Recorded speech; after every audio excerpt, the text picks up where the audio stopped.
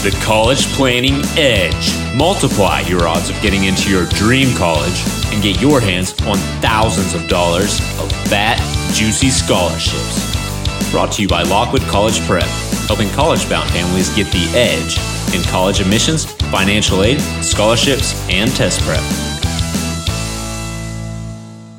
You know, one question I get a lot when I'm either doing presentations online or live speaking or whatever is, what is a good SAT score or what is a good ACT score? And, you know, usually when I get these questions, I'm like, how am I supposed to answer that? Because, you know, in a vacuum, it's actually very hard to answer that. Let's say, for example, that you have a kid who scored a 1400, which is a really good score. It might be top 10% or something, maybe top 5%. I don't really know off the top of my head. Not a big research guy.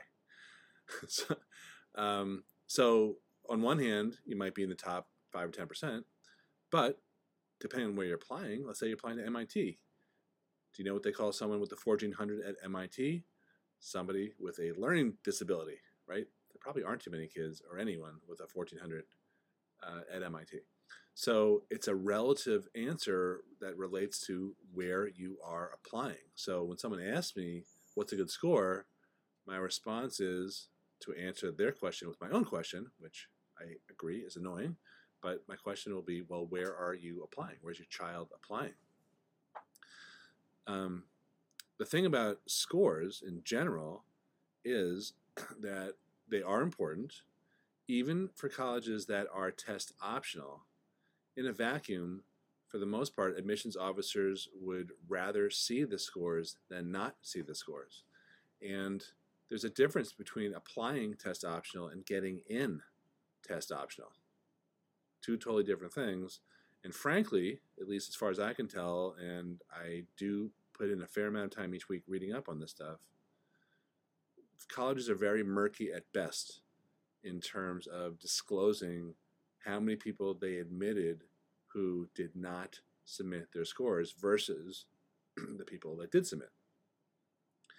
And the thing about the decision as to whether or not you should submit your scores really boils down to, I guess, a couple of factors. The obvious one is, are you in the range of what's reported by that college?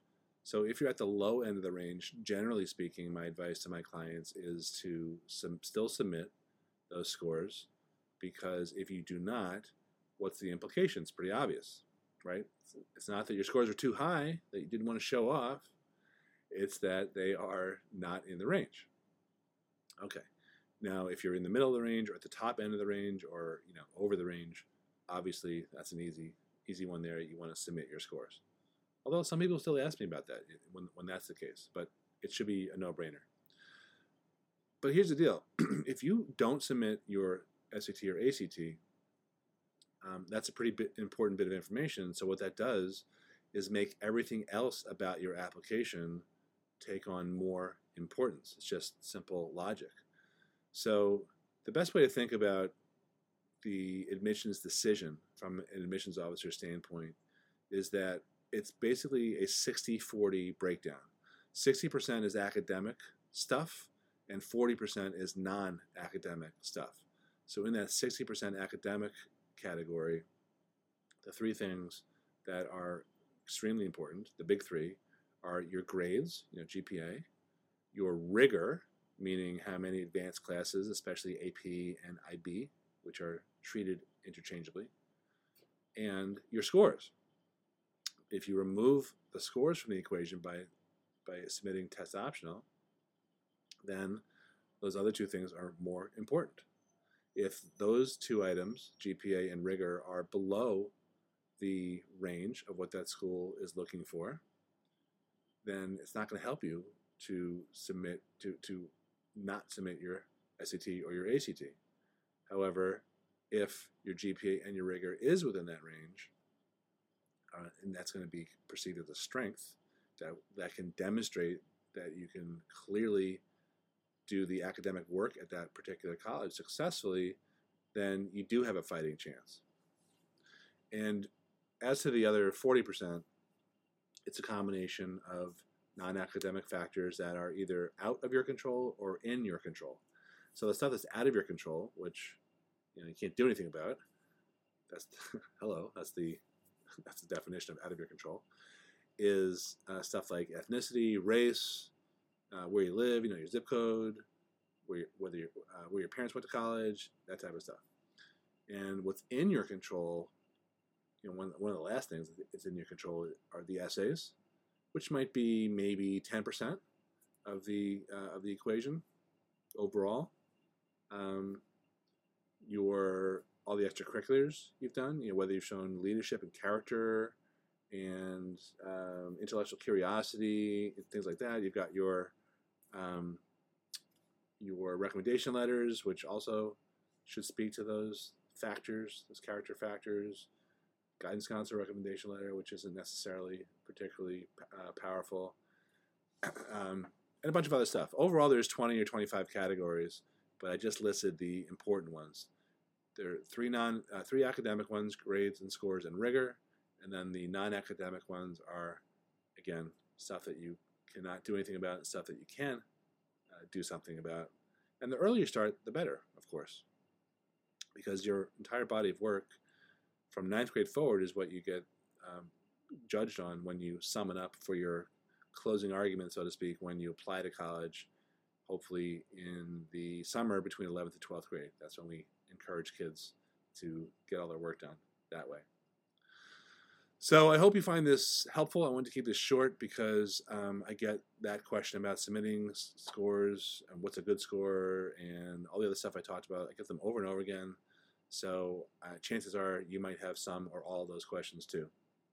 For more information about how my firm, Lockwood College Prep, and me and my wife and our team can possibly help you with getting into college, with paying for college, with test prep, tutoring, SAT, ACT, all that, check out our website, lockwoodcollegeprep.com. Depending on when you're listening to this, you may want to take a look at either our one-on-one comprehensive services, our college planning services. You may want to look at our summer applications and essays boot camp, which these are all on our site. The boot camp is, if it's open by the time you listen to this, is lockwoodcollegeprep.com/bootcamp. Yeah, it's clever. And you name it. We help with a whole lot of stuff that has to do with getting in and paying for college. But the difference about us is we're not so much about the 4 years of college, although that of course is important and should be rewarding, but we are much more focused on helping kids position themselves to be successful, to launch themselves for success in the 40 to 50 years after college by using college as a means to an end. So not everyone agrees with us. We're not right for everyone. But if you think this makes sense for you, reach out to us. Check out the website, lockwoodcollegeprep.com, or you could email us. The firm email that will go to my assistant, Christine, is vip@lockwoodcollegeprep.com. Thanks for listening. Hope you found this helpful. And if you did, please give us a rating, a good one, a glowing rating, preferably wherever you're listening to this. That helps us with social media juice. All right, this is Andy Lockwood signing off. Talk to you soon. Thanks for listening to the College Planning Edge podcast. For more information about our Inner Circle group coaching membership, which is a great way to dip your toes in the water of the whole college planning morass, and get access to our double secret software, College Guru software, that helps you create a strategic list of colleges and identify fat, juicy merit aid and need-based aid opportunities, as well as some other benefits. Check out the Lockwood Inner Circle at lockwoodinnercircle.com and use the coupon code podcast for 50% off the first month's membership. Thanks for listening.